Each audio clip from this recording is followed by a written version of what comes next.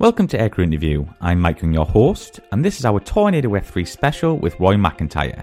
Roy is the highest hourred F3 pilot with an astonishing 4,000 hours plus, and in this interview he chats about his training, the cockpit, wing sweep, flying on large exercises, and lots more. Remember, you can help the channel to continue putting out regular quality content by becoming a patron via patreon.com/Aircrew Interview, where you receive 4 different tiers, each having its own benefits. But don't forget to click the subscribe button so you don't miss any future videos. I want to thank the sponsor of this video, Dirty Bird Aero, who designed technical clothing made from aircraft parts. Their latest Mach 2 Pilots polo shirts are made from the highest quality cotton, and the sunglasses clip and buttons have been made from salvaged aluminium taken from the tail fin of Tornado F3 ZG797. Make sure you head over to their website to check them out at www.dirtybird.aero. Thank you and enjoy.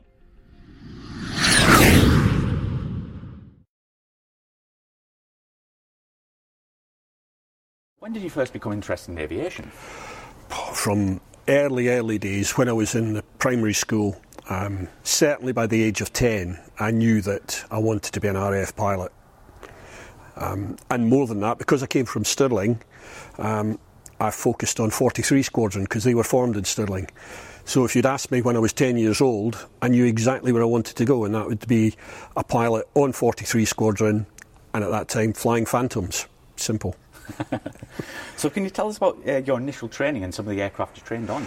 Okay, after IOT I had to go to Swinderby to fly the Chipmunk on the Flying Selection Squadron because I hadn't done any University Air Squadron flying. Prior to that, having done 14 hours on the Chipmunk, I was then sent to this place here, 7FTS at Church Fenton in 1983, and did my JP3 basic flying training here, and then the lead-in to Valley on the Jet Provost Mark 5, and got to Valley in 1985.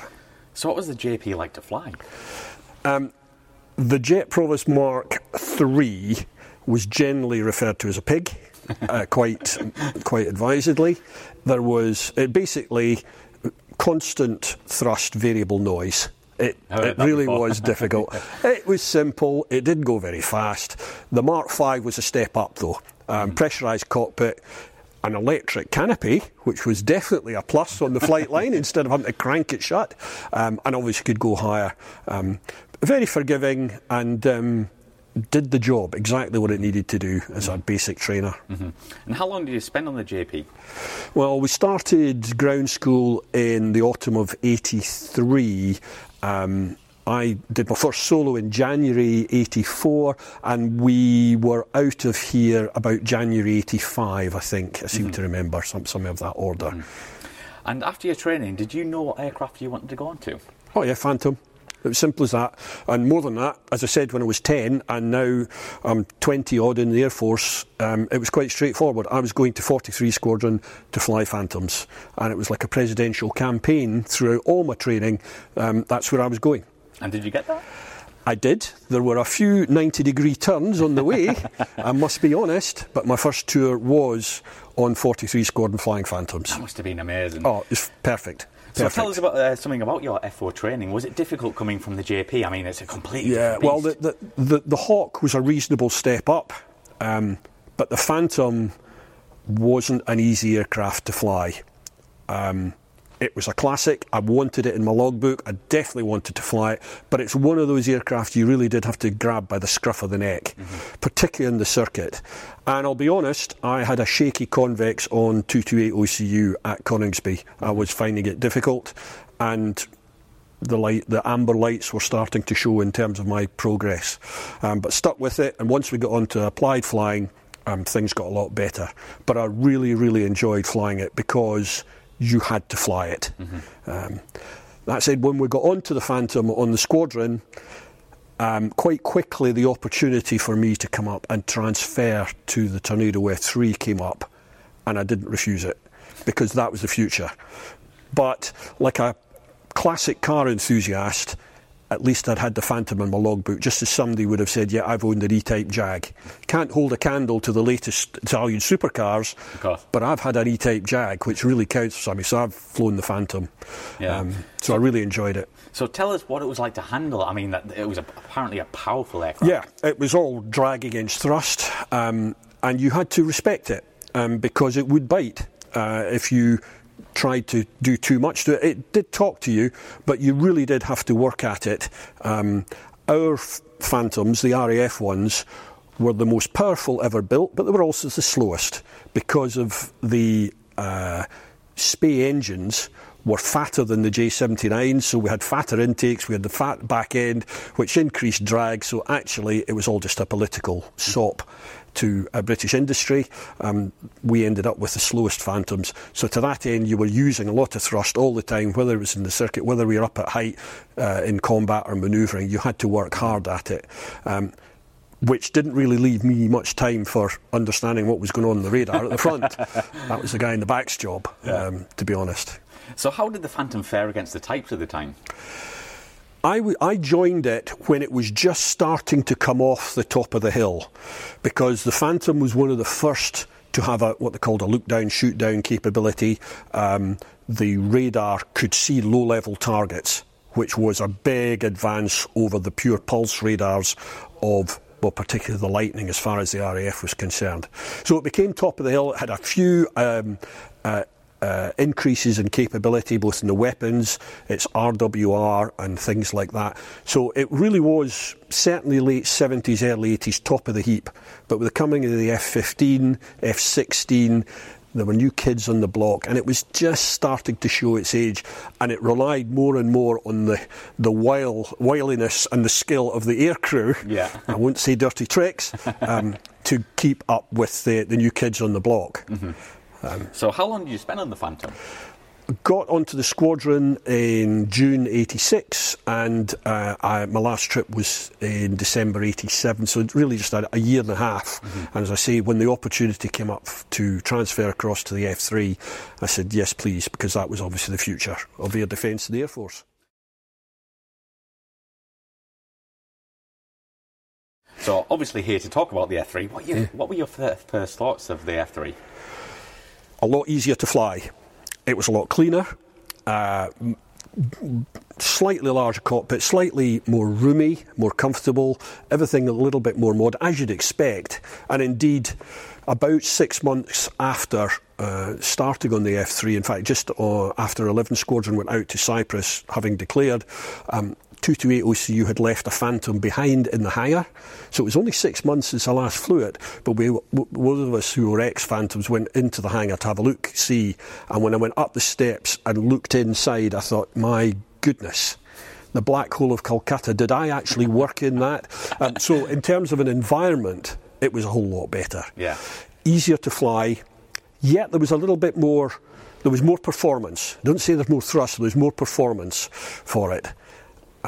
But it obviously had a major weak point at that stage, and most of that was in the back cockpit. And I don't mean the personnel, I mean the equipment available to the man in the back. Mm-hmm. And that's where it got most of its bad publicity in the late 80s, early 90s. Mm-hmm. So what squadron were you based with for your training? Right, well, I was on 229 OCU, which was at Coningsby, and went through one of the first squadron conversion courses, and I was posted to 11 Squadron, or the new 11 Squadron, standing up at Leeming, and in July of 1988. So I was one of the original crews, the original 11 at Leeming, and we moved into the hangar that's now being used by 100 Squadron as the first of the three Tornado F3 squadrons that moved into Leeming. Mm-hmm. So let's talk about a bit about your ground training. How different was it coming from the Phantom? I mean, how long did it take? It was about the same, and actually, because we were based at Coningsby, a lot of the ground school instructors were the ones that I saw for the Phantom. They had transferred across. The training aids had improved, obviously as the technology improved, etc. And yes, it was a little bit more complicated in terms of what we had to take on board. But in general terms, about the same length of time, and in terms of difficulty, it's about the same, really. Yeah. And at this point in time, do you think this was the future for the Royal Air Force?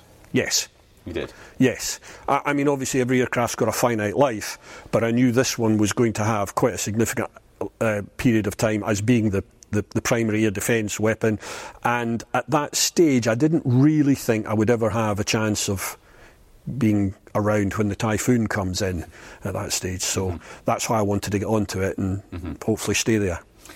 So, in your initial training, we have to talk about the wing sweep. Was it difficult to get used to, or like how hard was that coming from the Phantom? Yeah, it was to begin with.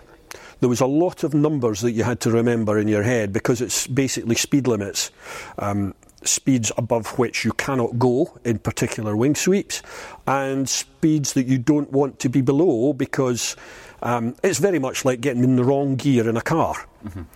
Now, of course, the aircraft had automatic wing sweep and automatic manoeuvre devices from the factory. And I actually had the opportunity of picking up on 2 occasions brand new aircraft from Wharton to bring them over to Coningsby. At that point, the automatic wing sweep is enabled, as is the automatic manoeuvre devices. When they arrived, and into the tender mercies of the RAF engineers, it was disabled. Why was it disabled? Well, at the time, they didn't really have a proper fatigue monitoring programme. And so the easy way is to say, well, let's not do that. Let's just disable it until we can work it out. In the end, and I think it came from the OEU, they said, do you know what? We don't really need it. So it never came back. But the point is, I have had an opportunity to use the automatic wing sweep. And it is very similar to being in a car with an automatic gearbox or a manual gearbox. For the average driver, you can get quite a lot out of the car, manual gearbox, the automatic gearbox, but to get the best out of it, you really want to have a manual gearbox. And this aircraft, I believe, was the same.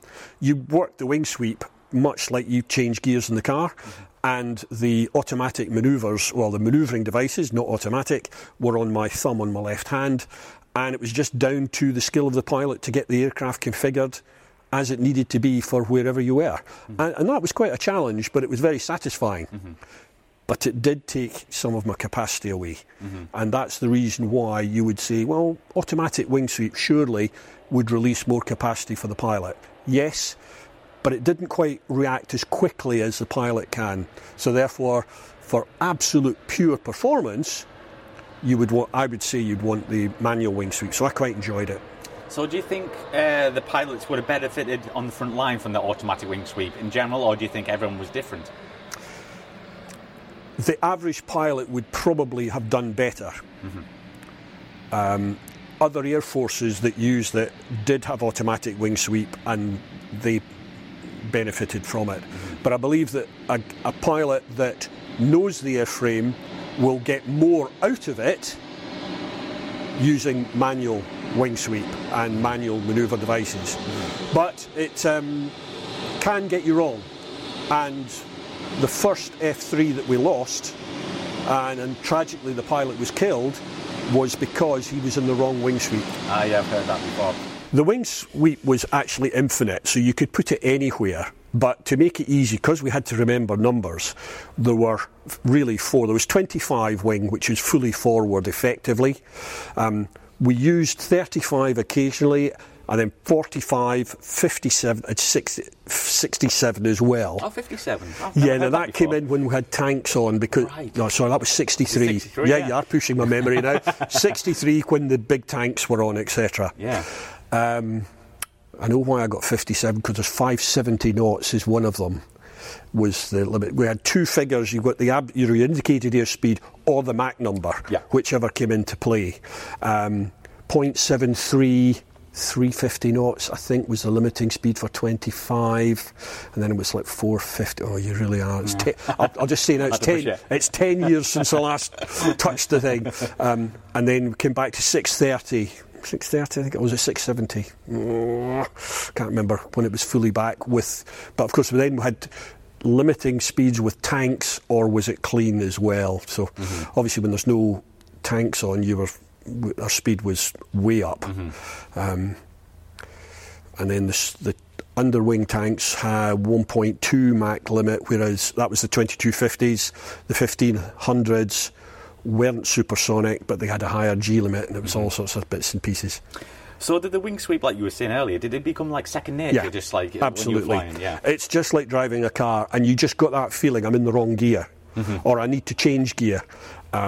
It was critical to get maximum performance, whether you're trying to accelerate or indeed when you need to start turning. Because if you're trying to turn hard and your wings are too far back, it's like being too slow in too high a gear. The aircraft's losing energy, it's getting near the stall, and you're not winning. So it's very important that you have the wings in the right place at the right time. And more than that, the automatic the manoeuvring devices that should have been automatic, the leading edge slats and the flaps just came down ever so slightly. If you didn't need them down, that's drag, which you couldn't afford. Yeah, because we never had enough power or enough thrust or enough energy in the F3, so you were trying to save it all the time. Yeah. Did you have a sim before your first flight? Oh yes, well, there was quite a comprehensive simulator program. They also had what they call a CPIT, Cockpit Procedures Trainer, which was basically static. All the lights came on, switches could work, and the instructor could make captions come on to simulate emergencies, so you could practice drills. But then we had the mission simulator, didn't have motion, didn't have vision to begin with, but that basically was fairly full functional front and rear cockpit. So we could in fact fly a mission, give the navigator a chance to fly some intercepts, and then introduce some emergencies, etc., and recover back to base. So all the displays were giving us real world type information, and it was quite a comprehensive program on the work up towards first trip on the OCU itself. So we're going to talk about your first trip. Can you remember it, and can you describe this for us? Yes. It was Paul Burnside, squadron leader Paul Burnside, QFI with me. I can't really remember too much about it, other than remember it was him because he then joined us on 11 Squadron as the squadron QFI. But the acceleration down the runway was more than the Phantom was. Getting it airborne just completely different, much closer to the Hawk in its style. Okay. Almost felt a little bit lighter, controls much more balanced and easier to fly than the Phantom. So I would imagine those who followed me coming through the Hawk to the Tornado F3 would see quite an easy step. So how did the F3 handle, what was its strengths and weaknesses? Yeah, when it first came out, there was obviously a spin statement that came from MOD down to the senior officers that said, you are to say this aircraft is a delight to fly. And I have to admit, it was.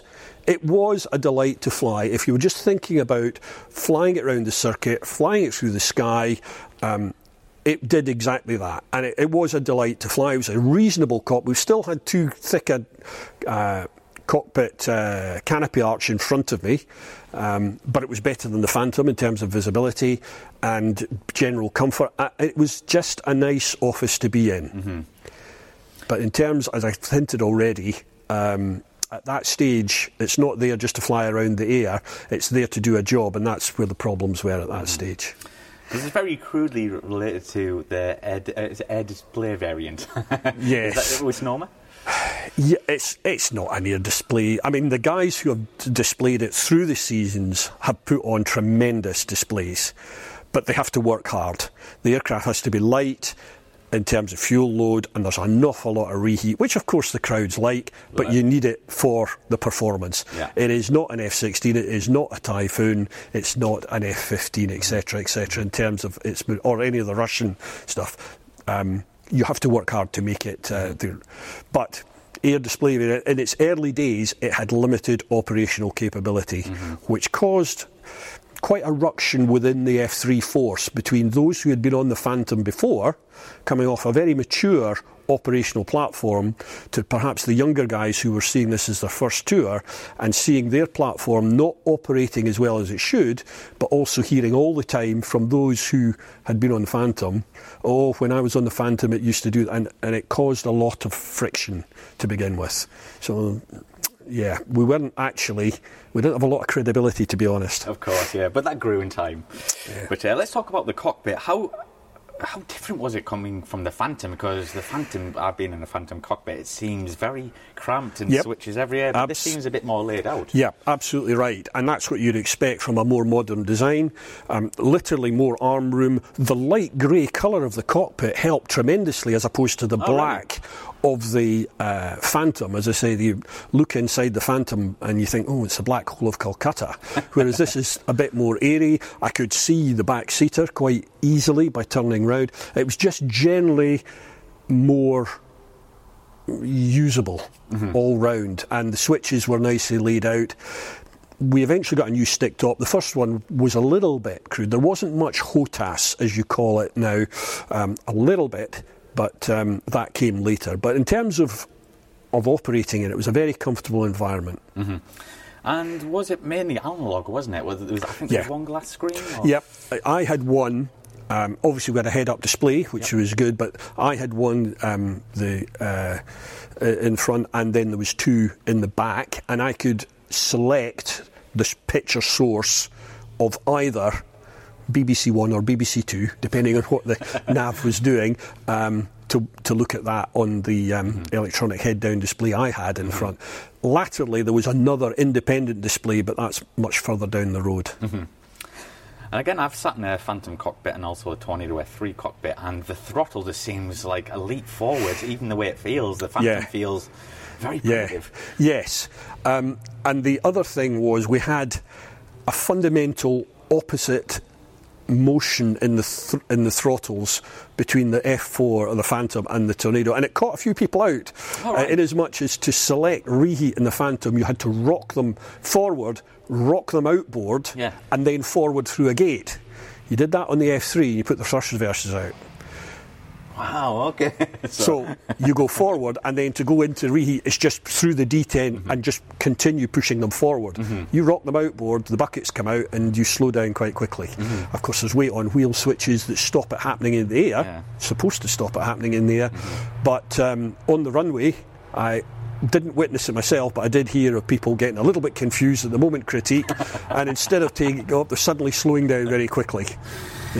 So obviously the thrust reversers were quite unique to an aircraft at that time. Did you deploy them every time you landed? Yes.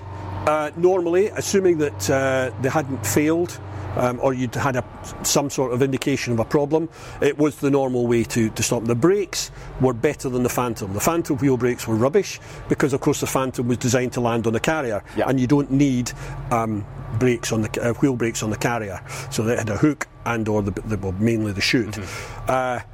The wheel brakes had very good anti-skid system on them, so it was possible to land with your feet hard on the brakes. You can pre-arm the thrust reverse so that when the weight on wheel switches are activated by the main gear touching the runway, the thrust reverse could come out. The danger is the nose would then come down quite hard, but if you then put the throttle up, you could stop quite quickly. The idea being if the runway was damaged, bomb craters, etc., typically, I think the best one would be about 1,500 feet to stop in, but the brakes are smoking and the tyres won't last very long. So they used to do that for the air display in the early days. We wouldn't routinely do that. There was no point. And indeed, there were certain limitations on us pre-arming the thrust reverse. Normally it would be land, nose wheel down, everything under control. Right, now bring the thrust reverse out. And then perversely, just like airliners, you bring the throttle up to slow down, which took a little bit to get used to. So, on the throttle, was it literally min reheat and then a point in between? It was... Takeoff was always full reheat. There was a stage beyond that called combat, where effectively you were over-temperaturing the engines, but just getting a little bit of thrust. That harks back to the Battle of Britain and the Merlins with their boost buttons, etc. We were allowed 10 minutes in the hour with the combat. It gave us that little bit extra. We didn't routinely use that unless we were heavy. And by heavy, with the big tanks, fully armed, Northern QRA or QRA was a combat takeoff. Or where it got hot. And of course we did go places where it got hot later on. But normally it was full reheat for takeoff. But we wouldn't just slam it in. We'd sit at the end of the runway, run the engines up, and towards about halfway through its life, the engineers discovered that if we recorded certain figures, they could predict engine failure. So it took us about 30 seconds at the end of the runway while I read out some temperatures and RPMs to the nav, note them down, give them to the engineers. They would plot it, and if something kind of deviated, they would go, oh, we better just have a look at that engine. But they would do that, and then when we're happy, into min reheat, just make sure the burner's light. I can see the indications inside, temperatures and the nozzle movement, and then up to full reheat, and we'd go at that point. So I have a Tornado man here. I've never seen a Tornado take off without reheat. Is it possible to take off with, really clean? If the runway's long enough, and curvature of the earth and all that sort of. No, generally if you lose one of the burners, depending on when it happens, you would normally reject the takeoff and go back round. It would have to be quite a long runway for it to get away. No, the dry thrust is not enough. Not enough. Yeah. So let's talk about the radar. Obviously, it was had a blue circle in quotes there. Yes. But was the radar good by the time you came onto it? It was getting there. I would say it wasn't as good with a capable operator. 1988, it still wasn't as good as the Phantom. And that was saying something, because that's a radar that pretty much dated from the early 70s. But very quickly, and the OEU throughout its entire life was one of its main projects was improving the radar. Now, it was never going to get medium PRF, which, without going into the technicalities, there is a weak area, physical weak area that the radar wouldn't be able to see targets in. But low PRF, high PRF, and the software that was driving it was constantly being upgraded, and very quickly, I would say within about 3 or 4 years, given the choice, which airframe would I take to war if I had to go to war, it very quickly became the F3. Really? Yeah. Wow. There were some other things to come into play, not least of which was its RHWR, radar homing and warning receiver, which was excellent from the start and only got better through its adaptability and its accuracy. And I'm not au fait with what the Typhoon has, but the F3 at the end, its RHWR, was one of its best. I think the F3 at the end of its life was a really capable jet. Oh yes, Really I mean, it still didn't have medium PRF. It had the same weapon system that the Typhoon had, capable of supporting the AMRAAM through mid-course guidance. It had data link, the JTIDS Link 16, and I say the RHWR. The displays were still monochromatic, green. There was talk of getting colour displays. It was a question of cost versus the utility, and I don't think the aircrew, of which I would have to count myself as being one as guilty, really made enough of a case to the bean counters to say it was worthwhile. We kind of said and they looked at it and went, well, they're not really shouting about it enough. We had symbology changes, etc., which enabled us to get a lot more information, but it was still looking at an old green screen, etc. But we had a lot of information. We had secure radio, we had anti-jam radios, we had secure comms through data link. We were in a good place. We had laser ring gyros, very accurate. So our kit from the start was a little bit at variance with reality, and towards the end we had high confidence in knowing where we were. And of course we had an NVG capability, which was very good as well.